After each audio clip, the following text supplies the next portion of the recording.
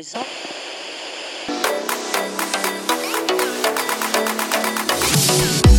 You are now tuned into Pulse Pounding with Mickey Dillon.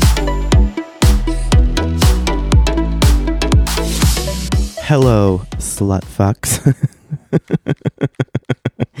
I don't think I invented that word, but I just thought of it and I like it a lot. This is the third time I've tried to sit down and record this, and honestly, it will be the last. Whatever happens here is going in this episode because I cannot fucking repeat myself one more time. I didn't like this when I recorded it stoned. I didn't like this when I recorded it drunk, and I don't like it when I recorded it sober. So honestly, maybe it's just me. Maybe it's a me issue. I don't like me. What else is new?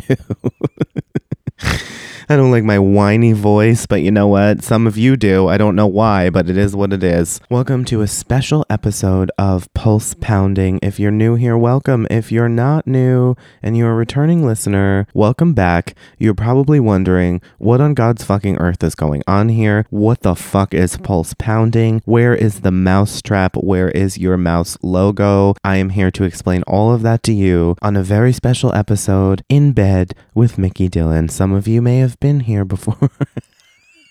Just kidding. Nobody's been in this bed. Just one. There's only one man that's been in this bed, and he's not here right now, but he was a few hours ago. It is 9:30 in the morning, and for those of you that know me well, you're probably thinking, what the fuck are you doing awake? You sleep till 11:30 minimum. I have been up since 7:30, not by choice, but here we are. I am caffeinated. Well, you know, I'm like low-level caffeinated. We're 2 cups in. Our Lord and Savior, Mariah Carey, is here looking over this as she hangs above my bed. Just to visualize, I have a large poster of the butterfly cover that I have had since I was a child. Well, I mean, it's not the exact one I had, but it's the same poster, same picture that I had hanging in every room because I moved around a lot. So everybody take a moment to make the sign of the cross and thank Mariah Carey for being here to watch over us. And now that I think about it, I realize that she watches me have sex over my bed, and that feels really uncomfortable. Because Mariah Carey is basically a distant family member in my life. She's like one of those cousins that you never really see because they're too busy and they're too good for you because they're rich and doing their thing. Mariah Carey's like my cousin that I don't see. That I haven't seen in fucking years. But I watch their life on social media and their kids grow up and all that nonsense. That's what she feels like to me. So she can't be in the room anymore when I'm doing adult business. I'm going to have to hide this poster during those times. Good to know. I wish I could set the scene of this room. Maybe I'll like take pictures or something and post them when I put this episode out. I've got my lava lamp on, my sparkly lava lamp that I've had since I was a child. I love it so much. My crystals are out on my moon shelf. Like I've got the candles lit. It's really like a vibe in here. You would never know it's daytime with these curtains. And this is my new podcast studio, laying in bed with this piece of shit loser microphone stand. I have like 3 of them at this point from Guitar Center. It's the biggest piece of shit I've ever purchased in my life. It has no weight at the bottom and just the weight of the microphone on top constantly causes it to fall over, and I'm sick of the shit. I should sue for the quality of this product. I'm very tired today. Who cares, honestly, but I'm exhausted. I don't know why.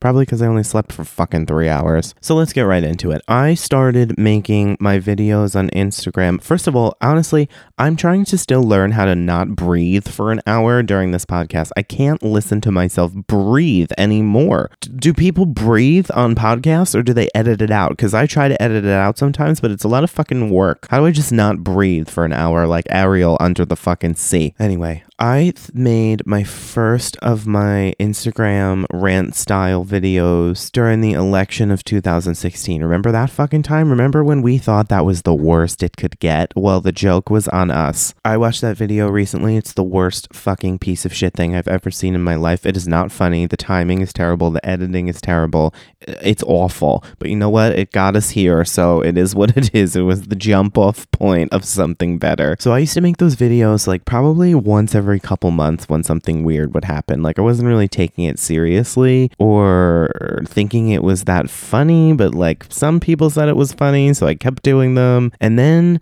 lockdown happened, and that's when I started to be so fucking bored and so confused about what to do with all my new free time that I just started making those videos like literally every day. I think like 2018 was when podcasts started to get really popular, and I was like, I should do something like that. But then I procrastinated because what do? We let self-doubt creep in, and we tell ourselves, I can't do that. Who wants to listen to me talk? Nobody, not even myself. Who can afford all that equipment? It's probably $9,000. I don't have a studio. I don't know how to edit audio. I don't know how to use any of that stuff.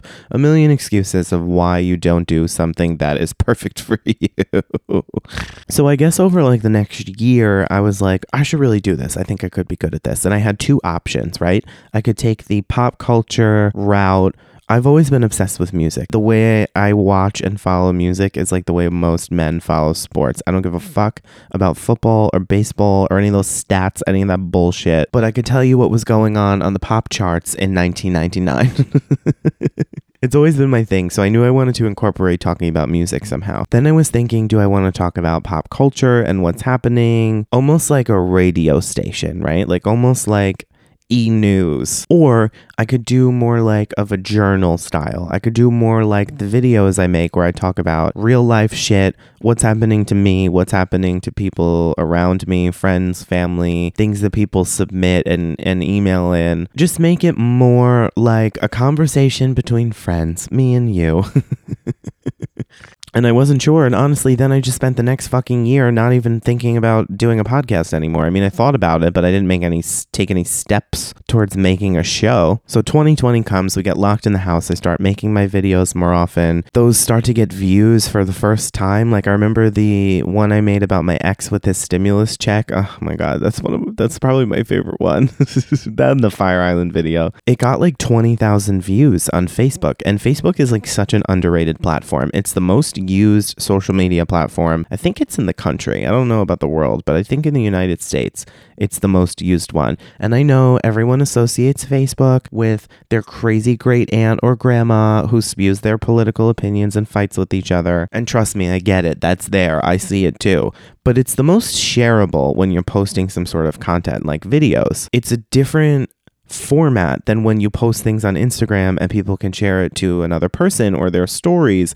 But when you're sharing something to your profile on Facebook, it obviously goes to your whole feed of people. So if you have 400 friends and you share it to your feed, well, now when your 400 friends are scrolling through, they're going to see the entire post. Unlike Instagram, where after it disappears from your fucking story, and who even pays attention to what's on your story and clicks into it. So Facebook became my market. Fast forward to obviously the restaurant video, got 500,000 views, which was like one of the craziest fucking things. And now I had this new community of people on Facebook that were not my friends and family. They were all strange new friends from all over the country. And I was like, wow, I should really start this podcast because I have this new community of people who are watching what I'm doing. Like I might as well start it now. Did I start it now at that time? No, I didn't. No, I fucking didn't. So 2021, I buy all the equipment. I go out and I spend like $5 million on all of this shit. And it sits in my closet for months. And I had already texted Amy because I had thought to myself, we're going to take the pop culture out. This is what we're going to do. And I didn't think that I could do that by myself. And I still don't think I could do that by myself. It's super boring to talk for 1 whole hour to a wall and nobody give their input or bounce off of someone when you're talking about that kind of stuff and those kind of topics. It just doesn't make sense. That's why all of those shows are like a round table or a couple different people, you know, like you always have to have a conversation about that stuff. So when I was trying to think of people that I wanted to host a show with, some kind of co-host, I couldn't think of anyone. I was trying to think of like who would have a good dynamic with me, who would bounce off of the things that I say, the crazy shit I say, right? And I couldn't think of anybody for the longest time. And then I was like, oh my God, why wouldn't I ask Amy? We're so funny together. We have a great dynamic. People always love when we like bullshit together and we're around friends and stuff. Like everyone thinks it's funny. That's the perfect person to do a show with. So I hit her up. She was down. I said, let's get together after the holidays and figure it out. A whole nother year passed. We still had done nothing. But at that point, I had the equipment in my house for a while. Fast forward to the holidays 2021, And I was like, I got to get this equipment out of my fucking closet and use it. I spent all this money on this shit and I just have not done a fucking thing with it out of procrastination and doubting that I could do this. But like, who cares? What's the worst that happens? I fucking sit down for an hour and talk in front of the microphone and I'm like, this is a big piece of shit and I suck. Like, who gives a fuck? So Christmas 2020, I'm locked in the house with COVID. I got the plague. And I texted Amy and I was like, we're fucking doing this. Right after the holidays, we're getting together. We're figuring this out. Fast forward, and I decided in January that I was going to post the logo and I was going to post all the shit and say, show starts in February, because I knew if I just told everyone when I was going to do it and I gave myself a deadline, I would have to do it. Otherwise, I would look like a fucking asshole. And when I tell you, I sat in front of that computer, in front of my laptop for hours every night. I probably would get home, take a shower from work, and I would be in front of my computer from like 11 o'clock midnight until literally 4, 5, 6, 7, 8, 9 o'clock in the morning sometimes. Figuring out what other equipment I needed, pieces I was missing, things I needed to add, how to edit audio, because I had only ever done video. Obviously, it's a completely different program, and there's 5 million programs to choose from. What's the best? How do I do this? How do I do that? How do I make intro music? And then the podcast part is a whole separate thing. There's like a million different podcast hosting sites now, which you need to use. If you don't know about that, you upload your show into like one hub. It's a specific website and you upload that to your account and then it pushes it out to all the different streaming services like Apple and Spotify, Amazon, Google, whatever else we're on that I don't fucking remember. But it sends your episode out to all those platforms so you don't have to do each one individually. But then there's a million different hosting sites and they all have different features and different membership prices and all this shit that I just knew nothing about. So it took me weeks to figure out all of that stuff. And then when we finally got to the point of recording episodes, now I had to edit for the first time. So something that now takes me 2 hours to edit was taking me 4.5 hours to edit because I was trying to learn as I was going. So that's all fine and good and great and loved every second of it. So then we started the show and the show was great. I loved the weeks that we did. I loved Amy in it. I loved our dynamic together. I thought it was like so natural and it was funny and it was quick. And everyone else liked it too. Everyone that I got feedback from said it was great and they loved it. And I have a lot of people that I ask for feedback from, or I guess it's not a lot, it's a few people that I know are going to tell me the honest truth. And if something sucks, they're going to tell me something sucks and not just tell me what they think I want to hear. And I appreciate that and I love that. So I was asking my critics, as I call them, and everything was going great. I was super impressed with Amy when we did the prelude episode because everyone thinks that this is so fucking easy. Everyone thinks that you sit down in front of the microphone, you put the headphones on and you just talk like you would talk to anyone else. But then when you actually sit down to do it, you're like, oh, even though no one's here and no one's in this room, it's intimidating and it's weird to talk to someone else who's sitting across from you, but you're listening to them through headphones. And then you throw someone like Amy on a microphone who's never sat down and done anything like this. I had a few experiences where I had done something like this before, so I felt a little more comfortable. So how good she was the first time we did it, when we put up the prelude episode, was so impressive to me, and I left there so excited. I was like, this is going to be great. This is so perfect. I made all the right choices. And it was awesome. But I guess like 3-4 episodes in, I started thinking to myself, like, did I make the right choice? Did I make the right choice in the sense of the structure? Do I really want to be talking about this pop culture bullshit every week? Yeah, I do want to talk about that, but I don't want that to be all I talk about. And now I've created the structure with this show where everyone is expecting, those who are listening, that this is what I'm going to talk about. This is how the show goes every week. So I started thinking about how I wanted to change that dynamic. And then I started thinking about how I thought I made the wrong decision. Sometimes you have to do something one way to realize that you should have done it another. So I feel like I realized, I made a mistake here. I should have went the route where I made things more of like, almost like a journal, where I just came on and talked shit about my life and what was happening, and stories from people around me, stories that people submit. Of course, I want to keep doing interviews, but a little bit of a different style, I guess is the right way to put it. I just started having second guesses about the whole structure of the show, and I felt like I should make it more like my videos, but less aggressive. And less screaming. Although we will scream at some point, so don't think we won't. So I feel like once I realized that I wanted to do things differently and I wanted to move in a different direction, I was like, oh no. How do I tell Amy, this has been great, I love what we've done, but I don't want to do it anymore.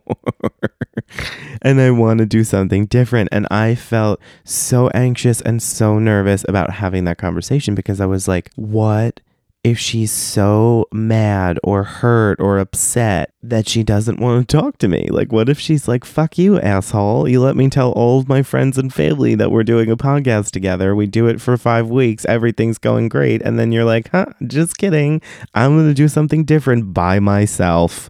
What a dick move. I never want to be the person who disappoints anyone or like takes something away from someone, especially someone who's been such a great friend for such a long time. Like, we've known each other for 10 years and we always come in and out of each other's lives just because, you know, like being adults and working and being busy. It's a different friendship than friendships you have when you're like younger, I guess I guess it's that. So every time Amy and I come back together and we hang out a bunch, it's always the same. Like, we always pick up right back where we left off. And that's such an incredible friendship and dynamic to have with someone. So to think about the fact that you might do something, even if you don't intend to hurt someone, that may piss them off or upset them, and you run the risk of them not wanting to talk to you, like that's an uncomfortable thought, you know? However, anytime friends and family ask me for advice in a situation where they have to have a hard conversation,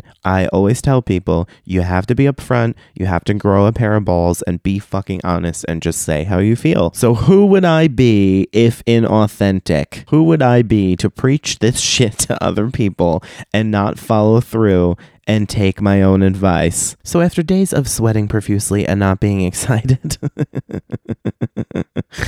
Amy and I sat down to a great Italian dinner at a great restaurant that is in the town that we grew up in. And we were the first ones there. They opened at like 4 o'clock. We were the first ones there, and they sat us at this back table in front of the wine cellar. And I swear to God, it felt like we were at a mob sit down. We were both saying that at the table. I felt like I was in fucking a Bronx Tale or Mob Wives having like a mob sit down, minus the slapping the shit out of each other. But we'll get there. Don't think we're not getting to people slapping the shit out of each other, if you catch my drift. We had a great conversation, and honestly, like, we just literally talked about this bullshit for like 7 minutes of our 2-hour dinner. So I couldn't be more grateful to Amy for the show that we created, and more importantly, for being the gracious, kind, understanding, and supportive person and friend that she is, listening to me stumble through explaining myself and what I wanted to do. And she's been so supportive over the past week as I've lost my shit trying to figure out this new show. And yeah, Amy will be back at some point to guest host with me and tell her wild stories about her next vacation. It is not the last you have heard from Amy Sevs. Love you so much, Amy. If you're listening, you fucking better be, bitch. I may have to borrow Raja to bark in the back of some of my episodes. Oh, mother of fucking God, I just spilled the goddamn coffee on my motherfucker. Ugh. I didn't even put a mattress cover on this goddamn new mattress yet. Fuck me. So here we are, a solo journey. I am the Justin Timberlake of this podcast.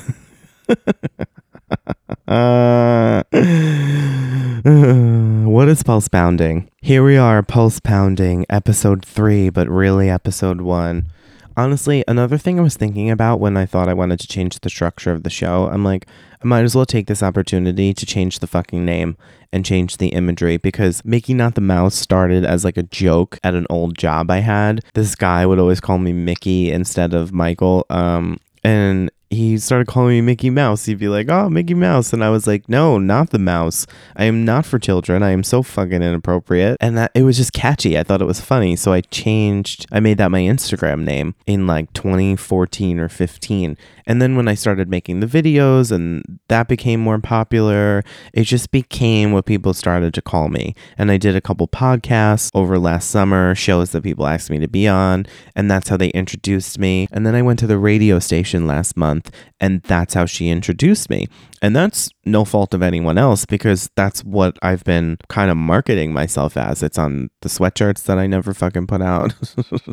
It's on all the pictures. Like, the podcast came and I kept with the theme, the mousetrap, so like, it's nobody's fault but my own. But I recognized that I wanted to step away from that a little bit. I don't want that to become my identity. I don't want that to become the name that's used for other projects when I start doing stand-up, which is coming. I don't want to go by that fucking name. Like, it's fun and catchy and stuff, and it was fun for Instagram, but like, that's not what we're doing. So I decided that if we were going to change the show and change the structure and we are going to start something new, we are pulling the mousetrap. The mousetrap is dead, done, and over. And I also am not going to set myself up to be sued by Disney for my fucking Mickey Mouse logo.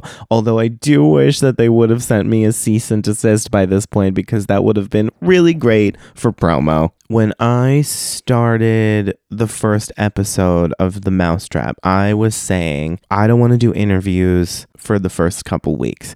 I want to get comfortable with doing the podcast and the structure of the show, and Amy and I doing everything together and the whole thing. I wanted everybody to get comfortable. However, right before we're about to record the first episode a couple days prior, Fifi Dobson, who I absolutely love, everything I said in that interview was 100% true. The stories that I told about the guitar and the record store and all that shit was true. I've loved her since I was a kid. She starts posting about her musical comeback, about her singles coming out, and she's coming back full force, right? And I'm like, how cool would it be to interview her for the podcast? And then I'm thinking to myself, who the fuck do you think you are? This bitch has been on TRL. She has sold hundreds of thousands of records. She is going on Entertainment Tonight to talk about her musical comeback. You think she wants to come on your rinky-dink bullshit ass show? I didn't even have an episode out at the time. I did not have one fucking episode out, and I was like, who do I think I am to think I'm interviewing Fifi Dobson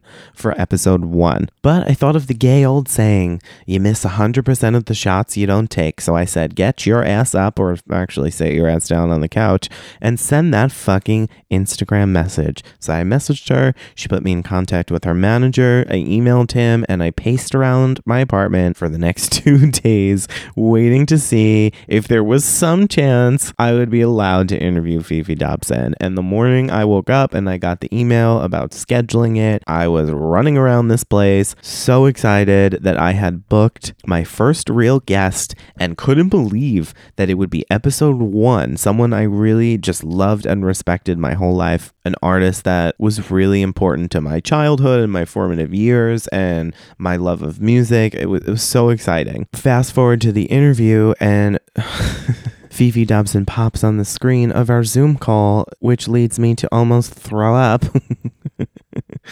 I stumble through my intro that I wrote out with my voice shaking, which you can still hear on the recording. And the night before, my boyfriend had given me this book called Words to Sell. It's basically like a thesaurus of like sexy words that you can use to replace your bullshit words. And he bookmarked me all these really great pages. So cute, so thoughtful. Something that I came across that I used and put into the intro was pulse pounding. I thought that was like so attention grabbing and catchy. And I was like, this is fucking great. And I immediately thought to myself, like, fuck, if I hadn't put out this shit and told everybody about the mousetrap and announced everything and fucking made all this marketing and had my graphic designer drop this logo, like, I would totally change the name to Pulse Pounding. That is so cool and so catchy. But of course, we were already moving in a certain direction, and I hadn't realized that it wasn't the one I wanted. But even when I read the intro out loud, Fifi Dobson was like, pulse pounding. That's good. I like that. I'm like, I know. It's so good. That should be the name of my show. So whatever. When I decided that we were going to change things up, I was like, honestly, we should just change the name, move on from the mousetrap, move away from that whole theme. And I was like, here we go. We're going to use pulse pounding. This is fucking it. Pulse pounding is anything you want it to be. Anything that gets you going. in a way that's exciting, in a way that is scary, makes you nervous, makes you anxious. It could be a beat, a pulse pounding beat. Woo! Yeah, it is what it is. It encompasses everything. I want to move forward with this new show and keep some elements that I like, but do something different. I don't want to talk about fucking Kim Kardashian and what she did this week and what those fucking assholes are doing on the internet, but we will still have a shitstorm, I'll tell you that. I just want to have more conversations. I still want to talk about music. I still want to interview artists that I love, but I want to also interview people about different topics and different subjects. I want to talk about real life shit as well. Things that I'm going through, things that you're going through, things that people around me are going through, things that you guys send in and email me. Who knows what the topic and subjects of each week will be, but I just don't want it to be so limited to pop culture. And I feel like the people who are listening were expecting something different from me when I said I was going to do a podcast, and people have given that as feedback. And I feel like now people have come to expect a certain structure with the Mousetrap because I've said it that way. So we're making a change. It's a new show. It's a new day. It's a new era, if you will. Who knows what's going to happen next, but we'll have something for you. We'll have something for you next week. And by we, I mean me. And that's that. It's me, Pulse Pounding with Miggy Dillon. Make sure you are following the Instagram at Pulse Pounding. The Mousetrap is dead, done, and over with. And make sure you are following me if this is the first time you're listening and you are not. It's at Mickey Not the Mouse on Instagram, and it will remain that way. We're changing, but not that much. Make sure if you are listening on your favorite streaming service, such as Google Podcasts, iHeartRadio, Apple Podcasts, Spotify, Amazon Podcast? Did I say that? Fuck. I don't know how many things we're on. I think that's it. Whatever one you're listening to, make sure you give me 5 stars, you fucking bitch, and make sure you leave a goddamn review, nasty ass hoe. Sitting over here staring at your screen, not leaving a fucking review, not leaving 5 stars, not following the Instagram. Rude. Fucking rude. Okay, let's get into our internet shitstorm of the week, because you know I'm not going to leave you without that. Honestly, I am so tired of talking about this goddamn subject already. I am sick of this shit. However, I have gotten quite a few messages on Instagram, and quite a few people in my real life have said, I wish that you were doing an episode this week. I cannot believe that this is the week that you're skipping, because I would really love to hear you talk about this. So you know what? When the people ask for something, you got to give them what the fuck they want. This week's internet shitstorm is Will Smith slapping the shit out of Chris Rock. Where do I even start? I have always loved and respected Will Smith as an actor. I think he is so incredible. Loved The Fresh Prince growing up. Loved Independence Day as a kid. That was one of my favorite movies, weirdly enough. Although the end part where it's like half person, half alien really fucking creeped the shit out of me, but I still watched it anyway. That was weird. It was weird looking. I fucking hated it. It freaked me out, but whatever. Always loved Will Smith. The Pursuit of Happiness. What an incredible movie. What an incredible performance. He's great, right? Somebody that I cannot stand. One of those people who you just can't believe you don't like so much because you don't actually know them, which doesn't make sense. It just doesn't make sense to me. How could you dislike someone you don't know and you've never met? Well, you know what, Jada Pinkett Smith? I know how now, you motherfucker. I can't stand Jada Pinkett Smith. You are not a good actress. I have never seen you perform well in anything. Scream is my favorite horror movie franchise, and you fucking ruined the opening of Scream 2 with your goddamn terrible acting. That is one of the worst, most inauthentic death scenes I've ever seen in my life, and I couldn't be happier or more grateful that her character bites the bullet and drops dead in the first fucking 7 minutes. The way she just screams and whines as if she's dying from being stabbed, what an awful performance. What a terrible actress. The acting is awful. And mind you, that bitch didn't have alopecia in 90 fucking whatever it was, 7, 8, when that movie came out, and she was still a bald ass bitch. So what was the excuse then? Okay, so we all know, we've all seen the clip. Will Smith is sitting in the audience in the front row with his cheating whore wife Jada Pinkett Smith. Come slap me, bitch. I welcome it. Here's Will Smith and Jada Pinkett sitting in the front row of the Oscars when Chris Rock comes out and makes a joke about G.I. Jane 2. If you've never seen G.I. Jane with Demi Moore, she is a bald ass bitch. Her head is shaved. And Jada Pinkett Smith, Will Smith is laughing at this point because why? Because the joke was funny. Jada Pinkett Smith, her face turns. She makes the most disgusting and evil face I've ever seen on Oscars or television history. And somewhere between the camera cutaway back to Chris Rock, where he laughs and says, that wasn't even that bad, because it wasn't. He could have said a lot of fucking things, like a lot of other people have said about your bullshit relationship that the two of you have chosen to exploit in the public and on the internet. That is the thing that gets me the most about fucking people.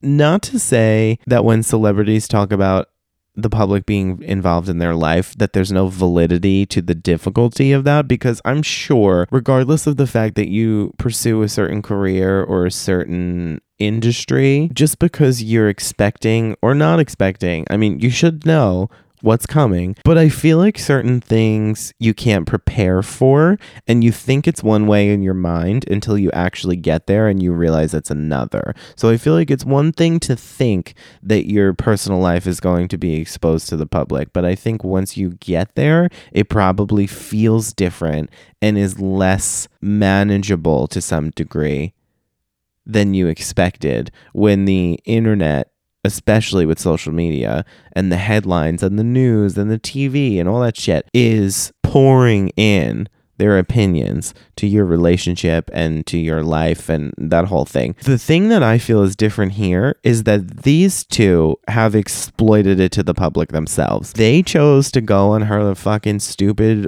waste of time show that I don't understand why anyone watches. They chose to explain themselves when they didn't have to. They chose to detail certain situations that are none of anyone's fucking business. If you're in an open relationship or an open marriage or whatever, if you're doing whatever you're doing, you don't need to explain yourself to other people. If you ignore something long enough, it might disappear.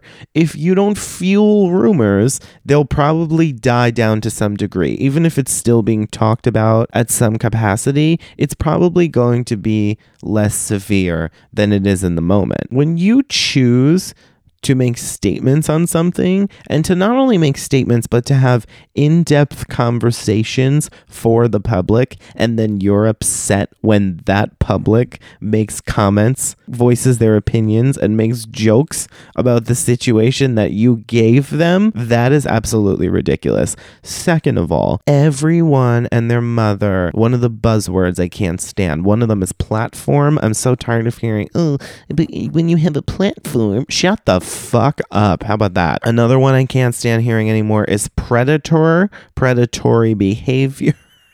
I get it. I don't think the subject is funny. I just think that there are these buzzwords that come out and it's like the hot thing to speak of or speak against, and everybody starts using it. Like, I never heard the word fucking platform before 3 years ago, and now it's a nonstop conversation about, oh, but what are you doing with your platform? What about your platform? Fuck you and your platform. I'm tired of hearing about it. There was a point to that rant. Where was I before that? Fuck, I lost my train of thought. Fuck. What the fuck was I gonna say? I really can't remember where I was. Oh, Predator, that's right.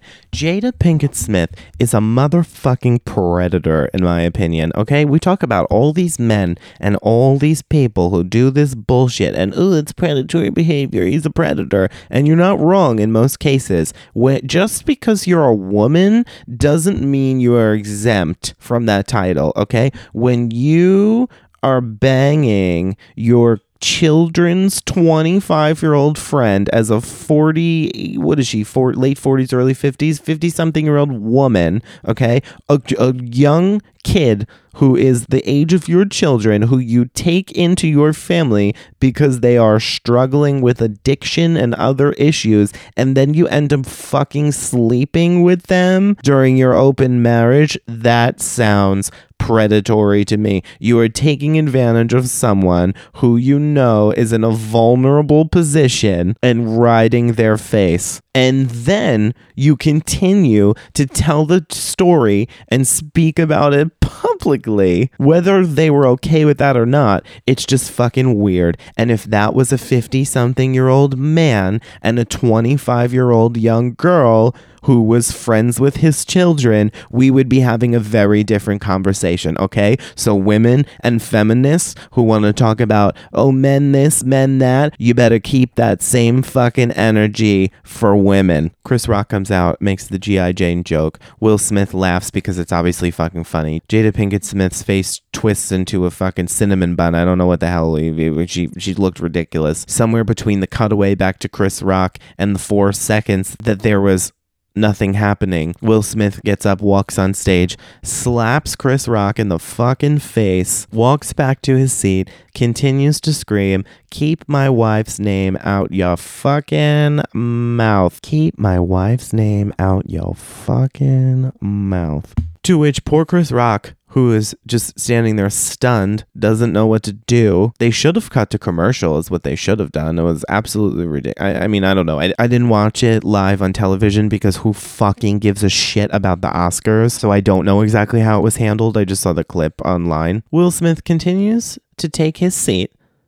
And then what? Nothing happens? We just continue the show as if nothing happens. And then he goes up there to accept his best, what was it? What did he win? Best actor? I don't even care.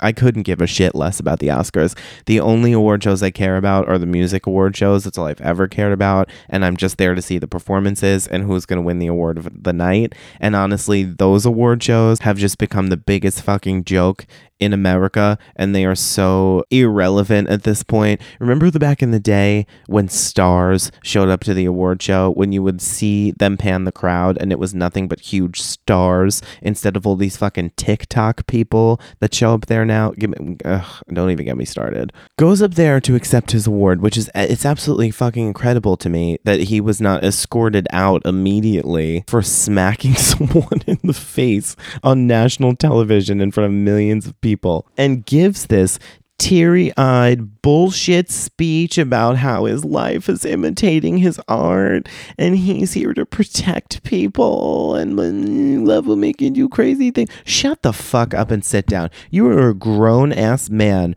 who cannot control their own emotions and actions, so much so that you stood up and smacked someone in the face because your wife, this is the problem, your wife has made a fool of you for the past, 2 years, let's say, publicly? Who knows what's been going on privately? Your wife has made a fucking fool of you for the past 2 years minimum, and you're gonna get up and take that out on Chris Rock, of all people, because he made a joke that you didn't like? Oh, but Mick, she has alopecia. You can't make fun of people's medical condition. That's all I'm hearing all week. It's fucking alopecia, okay? You're losing your hair. He's not making fun of you because you have goddamn cancer, okay? Let's reevaluate the severity of the situation. Well, she's been talking about it very publicly and she's been very vulnerable. Well, what a fucking inflated sense of self-importance to think that just because you have an issue and you've spoken about it publicly, everyone must fucking know, because everyone is sitting around dying to know what Jada Pinkett Smith is saying, waiting on her every word about her life and experience. I don't know how close Chris Rock is to Will Smith and his wife. I don't know whether he knew or not, but in the event that he didn't know, it's absolutely fucking ridiculous. In the event that he did know, he could have made jokes as a comedian about way worse shit that's gone on in your lives other than your bald ass wife. And to be honest, I had no fucking idea she had alopecia. I didn't even look at her being a bald ass ass Mr. Clean looking ass bitch weird, because the bitch has been 2 inches from bald her entire life. I mean, I get it. Like, she's had stages in her career, if we want to call it a career, where she's had longer hair. But most of the times I've seen her in anything, she's always had short hair that almost makes her look bald. I've always made jokes in my own personal life about her being a bald ass bitch, because that's her style. And I hate her. It's not as though Wanda Sykes showed up to the Oscars shaved bald, and we would maybe ask ourselves, like, what's going on there? Is that like a style thing? Is she sick? Jada Pinkett Smith has always been fucking bald, so I don't understand why everyone is acting like we should all know that she has something going on in her personal life. That's number one. Number two, they teach you when you were a fucking child in kindergarten, keep your hands to yourself. You don't get to hit people just because you are unhappy or you don't like something someone says. Could you imagine if I went to the fucking grocery store and I didn't like something someone said on aisle fucking 7 and I just slapped them in the face? I would be arrested and I would be on that crazy Karen's Instagram in no time. Someone would be filming me. I don't like this narrative of he's defending his wife. Well, you could have got up and walked out. You could have got up and said, fuck this shit. You could have yelled something from the audience like you did anyway. You don't get to hit people. And all this conversation that we're having about race in America, you, a legendary black man, Will Smith, are going to get up and smack the shit, literally assault. I know that sounds dramatic when people say it, but it is the truth. It is assault. You are going to get up as a legendary black man, assault another legendary black man over your wife who has made the biggest joke out of you and what you stand for and what your stature is over the past couple of years over a hair joke. That is the most fucking ridiculous shit I've ever heard. Will Smith is a loser.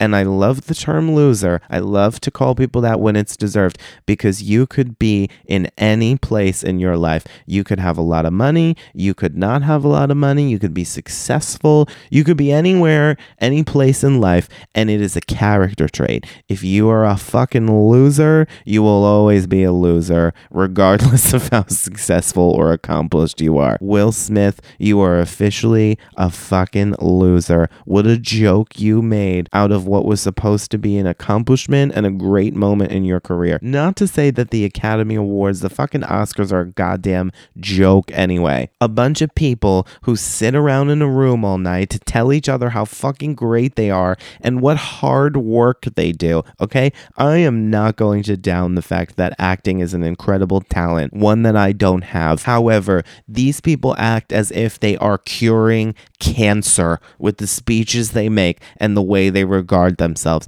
All it is a bunch of rich, you want to use the term privileged so much? Rich, privileged people sitting in a room telling each other how great they are and jerking each other off. Money that they spend, wasted money on entertainment, wasted money they spend hundreds of millions of dollars to make these movies and then get up on stage and tell you how you need to donate your hard-earned money, okay? Your $15 an hour at your local retail store, you need to donate to the people in Ukraine hundreds of millions of dollars to make these movies that no one would fucking miss, to tell the story of 2 tennis players. That's what we really need in today's time. And again, I love movies, I love entertainment. I'm not saying that we shouldn't do those things. What I'm saying is it is so ridiculous for you to be so self-righteous and think that your opinion is so important because you have a platform that you're going to stand there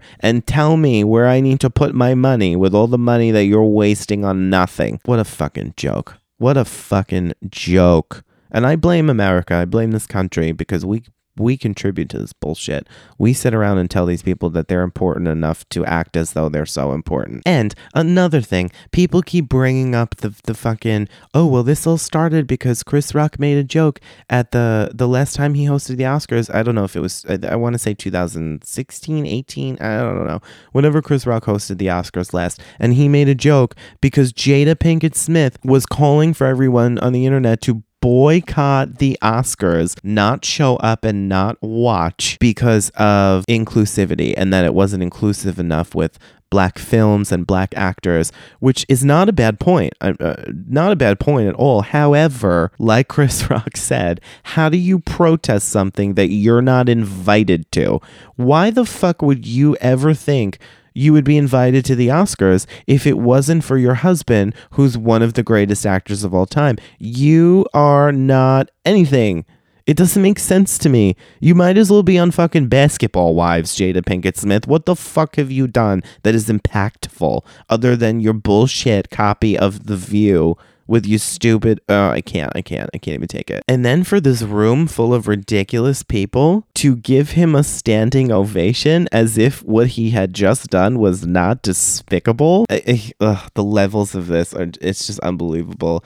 So that's my opinion. I think Will Smith is a fucking asshole. And another thing I saw on the internet is people saying like, oh, well, if someone talks shit to your wife or your husband or your spouse, wouldn't you do the same thing? Wouldn't you defend them? We're not in a fucking bar, okay? We're not in a goddamn bar at 11 o'clock at night and someone just calls your wife a whore or tried to stick his fucking hand up her dress. Yes, you punch them in the face 100%. This is a comedian making a joke which you know is coming on a fucking bullshit award show. That's how these things go. You are expected as someone with that platform to act a certain way. You are held to a higher standard. If something offends you, if something pisses you off, you say something about it. You talk about it at the after party. You go backstage and you tell Chris Rock, hey, I don't fucking like what you said. You deal with it internally. You don't get up on live television in front of the world and try to embarrass somebody. Like it's so fucking ridiculous. Anyone who has excuses to make for Will Smith is a fucking idiot. And that's all I have to say about that. Thank you and good night. And what a ridiculous,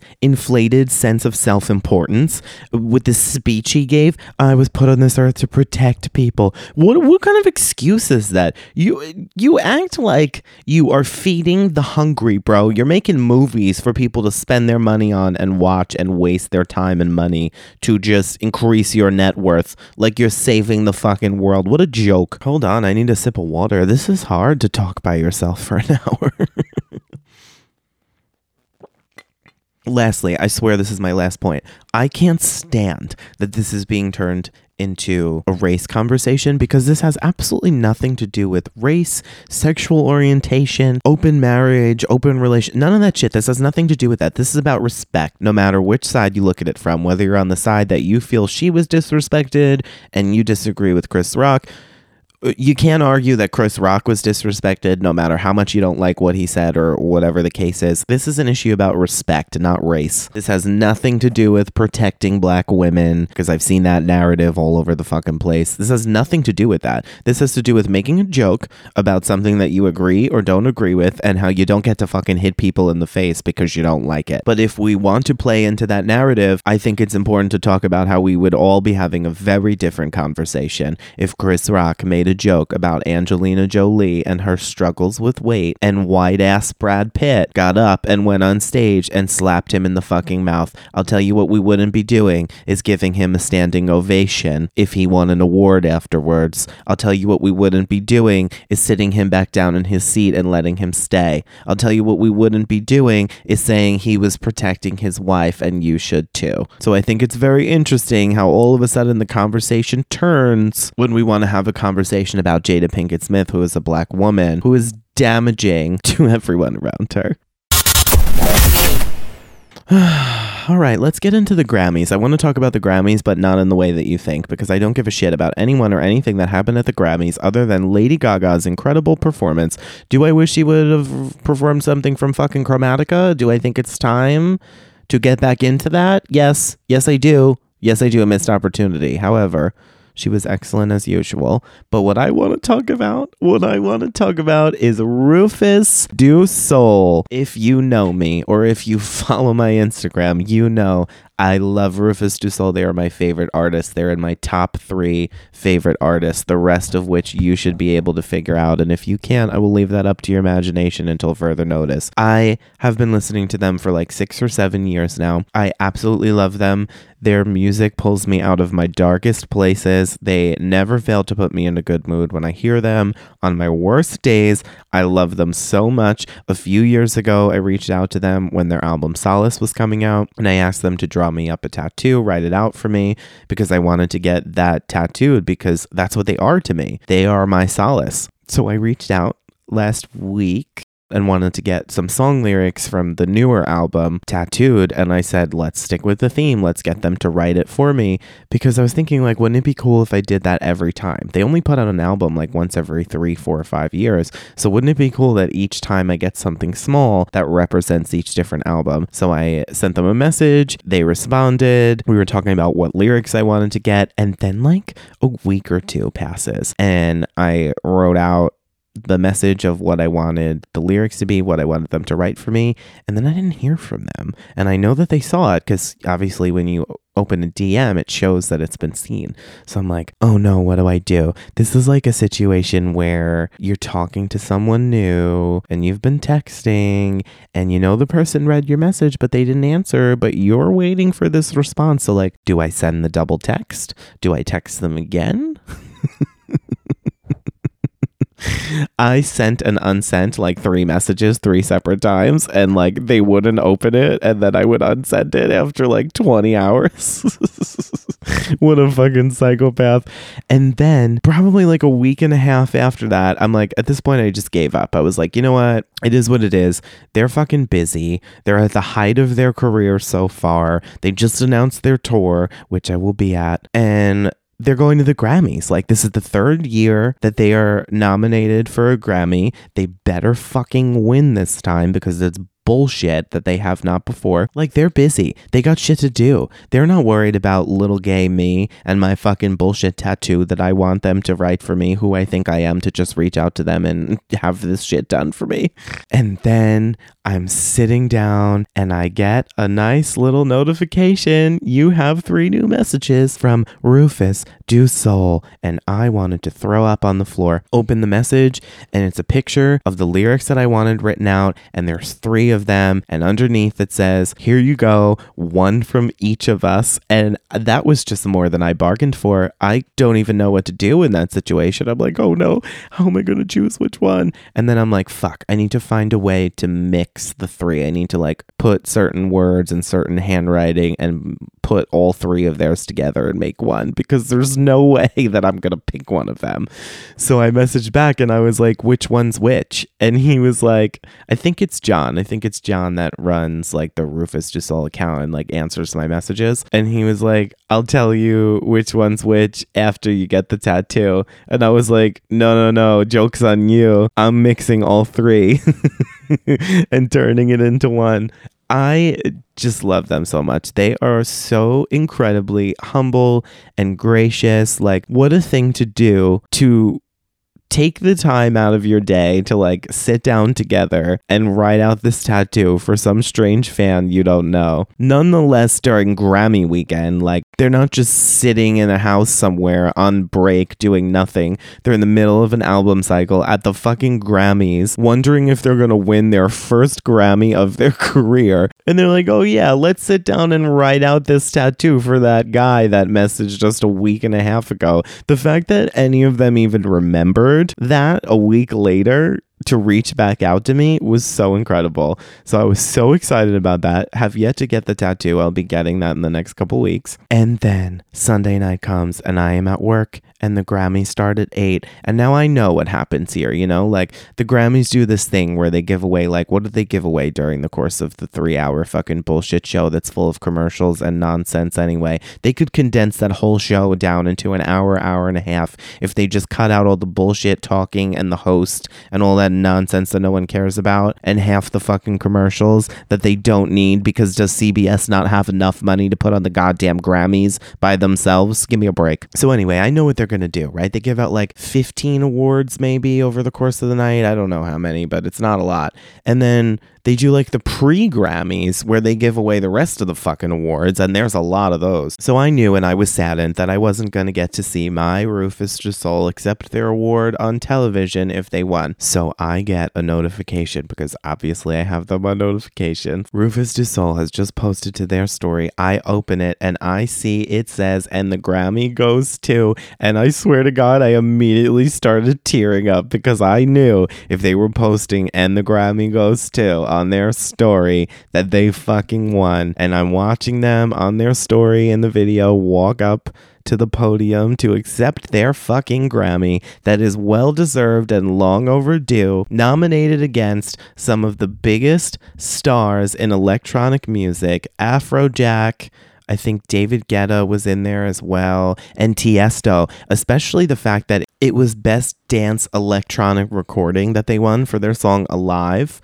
And it was nominated against The Business by Tiesto, which was a huge mainstream hit this year. So the fact that they won against that song and Tiesto is even more incredible, because it really just shows the elevation of their music and their status, which is incredible. Not to mention that they won for the song Alive, which is where I pulled the lyrics from that they had just sent me the tattoo of 2 days prior. So such a cool, surreal moment where I felt like so connected to the moment, because they had just written out these lyrics for me a couple days before, and then they win a Grammy for that fucking song, the first Grammy of their career, their first time nominated. What an incredible moment. So proud of them. Honestly, it feels sometimes when you love artists so much for so long and you connect to their voices and their music and the words that they write in the songs that they write, it starts to feel like you know them even though you don't. And and I'm like not one of those weird stalker fans who's like, I know everything about you and your birthday and your dog's name. But you start to feel like they're your distant friends, kind of, So it's an incredible feeling and like weird kind of connected, but not, when you see these people that they're such a big part of your life, even though they're not in your life, like their music is such a huge part of my life. So to see them win and to see them progressing and elevating what they're doing is so incredible to watch, especially for artists like them, where like they're still not at the level that they will be in the future, but it's been such a slow build. I think they've been doing this for like 11 or 12 years that they've been together and putting out music. So it's been such a slow build to get to this point, which isn't even the height yet. So that's so incredible to see happening and to watch. So congrats to Rufus Gisol, John James, and Tyrone, the men of my life, winning their first Grammy for Best Electronic Dance Recording. And that's literally the only thing I care about the Grammys. Who gives a shit about the rest? Goodbye. All right, lastly, we're going to get into our newest segment, Slip or Slap, where we talk about this week's new music. Honestly, when I thought about talking about new music this week, I was like, well, I skipped a week and I didn't do an episode, so there's going to be a lot of music to talk about. And I was wrong. This was the best week to skip one and combine two in the conversation because the music was light. So let's talk about some songs that have come out over the past 2 weeks. Okay, first is Up at Night with Justin Bieber and Kehlani. Love these like late 90s R&B pop vibes that have been coming out recently. This song is great. I love Bieber and his smooth voice, even though he's a shithead. Kehlani I don't really listen to that much, but there's songs that when I hear her I like her and I like her voice. This song is awesome. 100% a slap. I've been slinking around the house to this since it came out on Friday. Such a dope song, and I love the throwback sound to the late 90s because it really takes me back. Next up we have Warm Embrace by Chris Brown. I love this one. I didn't really care for his last single. I don't know why. I love when he does the upbeat pop vibe, but that one just didn't hit for me. That was a slip. 100% a slip. Right on a banana peel.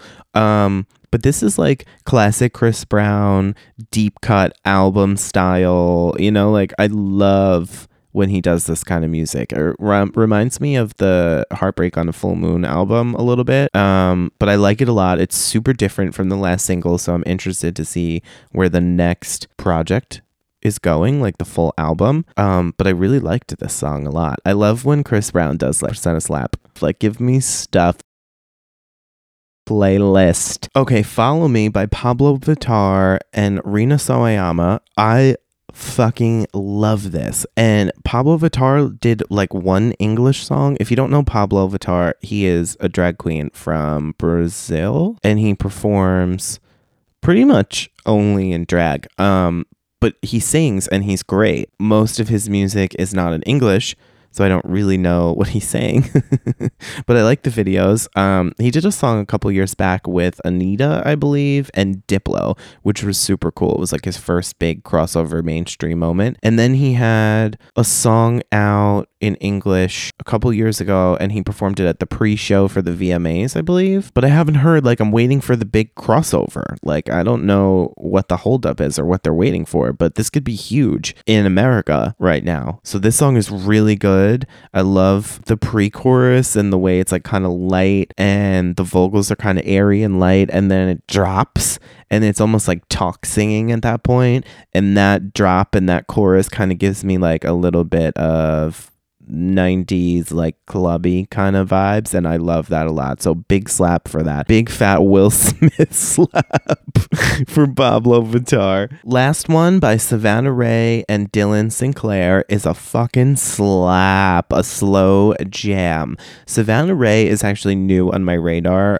Fifi Dobson told me about her during our interview. She said that it was one of her favorites of like new artists making music. She's from Canada also, and I haven't really gotten into all of her music yet, but I really love this song and I want to get more into her, and she's somebody I'd like to have on the show at some point, so she's awesome. Definitely check her out. Has anyone ever left you high and dry? No, that's not a question, that's the song title. It's by Elevation Rhythm and Ryan Ellis. Honestly, I don't really know how I can even describe this song to you. You just have to listen to it. It's excellent. I don't really, it sounds like a couple different genres, really. Like it's a nice mix, mid-tempo, sexual vibes. I don't know how to describe it, but it's really good. Check that one out. That is definitely a slap this week. I really don't think that we have any slips this week. We are slapping along. Let It Rain by Laven Kali. I have previously talked about Laven Kali on the Mousetrap, so if you've been listening, you know I fucking love him. This is so great. He was posting on Instagram like 2 different clips of songs, and one was this one, which is super upbeat, and one was like slower, and I actually think I like that one better, but in the comments, people were writing like which one they wanted him to put out, and I wrote about this one, and I was like, I like number 2, but number 1 if it's for a single, because it's super upbeat and like dancey. It's got like 70s vibes in there. He almost like disco. He really does like a funk R&B crossover sound, and he does it so well. His voice is unbelievable. The production is always great. I believe he plays some instruments as well. I always see clips of him in the studio, like in the mixing process. Like he's so involved in every part of the music. I just love him so much. I can't say enough good things about him, and every time he puts something out, it's just excellent, and he sounds great, and it makes sense, and he knows what the fans want. Like he knows what people want from him so well, and I think that this song specifically is like a step in the right next direction for him, and like it's his style and it's so signature Laven Kali, but it's like a bit of a step up, I feel, or like a bit of a step in a different direction, but still so authentic at the same time. I think he's just so good at everything he does. Everything he puts out is excellent. So definitely check out Let It Rain. It is a hit. It is a slap. Okay, here we go. It is Big Energy, the remix by Lotto and Mariah Carey herself. Okay, so obviously Big Energy by Lotto came out, what was it, last year or beginning of this year? And obviously Fantasy by Mariah Carey samples Tom Tom Club's Genius of Love. But like for my generation and the generation before me and anyone who grew up in the 90s or was around in the 90s, like it's not Tom Tom's Club anymore. It's fucking Fantasy by Mariah Carey. Like, you know what I mean? Like no one hears this sample and thinks like, oh, that's that song from 81 maybe, 82. You know, like everyone's like, oh my God, Fantasy by Mariah Carey. That's what you think of. So I was seeing like the mashups on TikTok and shit and YouTube and all that stuff. And I was like, oh my God, imagine if they put Mariah Carey on a remix. And then here we come last week with a fucking announcement on Instagram. Lotto featuring Mariah Carey, the remix of Big Energy, My Dreams Come True. Because I fucking love this song before the remix. I just think the song's great and so catchy. All right, let's talk about what I don't like first. DJ Khaled, you are not the best. It is another one, but it is not the best. Number one, I think DJ Khaled is pointless in every song that he's in. I don't understand how this happened, how he got to this place. I just don't understand and at all. I don't understand why people like him. I don't think his personality is endearing.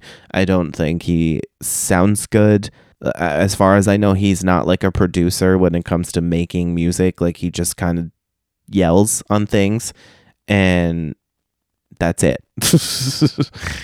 So for me, like, I'm never a fan of hearing him. And also like remixes to Mariah Carey, it's like such an important part of her legacy. Like she is the queen of remixes. She's always made the best remixes of her songs. They've always been like whole new songs, whole new versions. It's never just like what the standard remix is today, where it's like, oh, here's the same song you've been hearing for the past fucking 6 months, and now we just put someone else on it and there's a verse. You know, like she wrote and changed and arranged a whole new fucking song every time she did a remix. So when you have the queen of remixes on a remix of her own fucking song sample, it's such a mind-blowing situation. I think that because Mariah Carey is such an important part of this song, it's her bringing her song into a reworked version of it. It's not just a feature on someone else's song.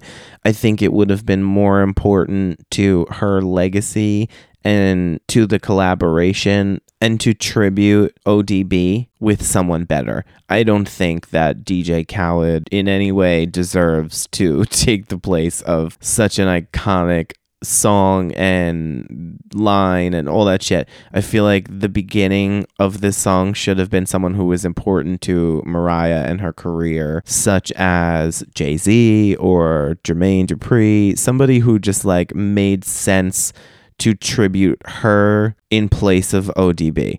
That's my only gripe with the song. Other than that, I fucking love it.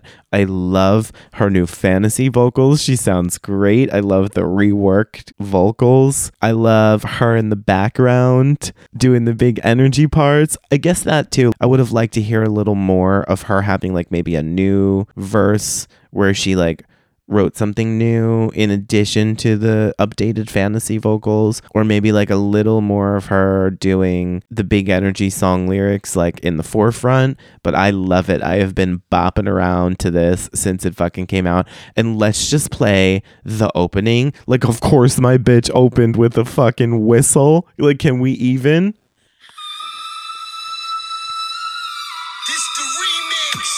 Shut up, DJ Khaled.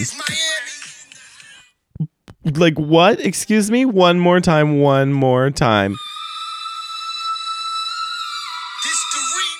Hello, it's me. I'm Mariah Carey, the legend herself, and I'm fucking here on this remix. Like, what a tagline. What an opener. Your literal tagline is your whistle note, your own voice. You don't even have to speak, and everyone knows what the fuck is about to happen. Slap, slap, slap me in the face. That's what this is. This is a slap me in the face. Okay, my final song of the week. My absolute favorite of new music in the past 2 weeks, taking the number 1 spot on Slip or Slap, the biggest fucking slap of the week or 2 weeks.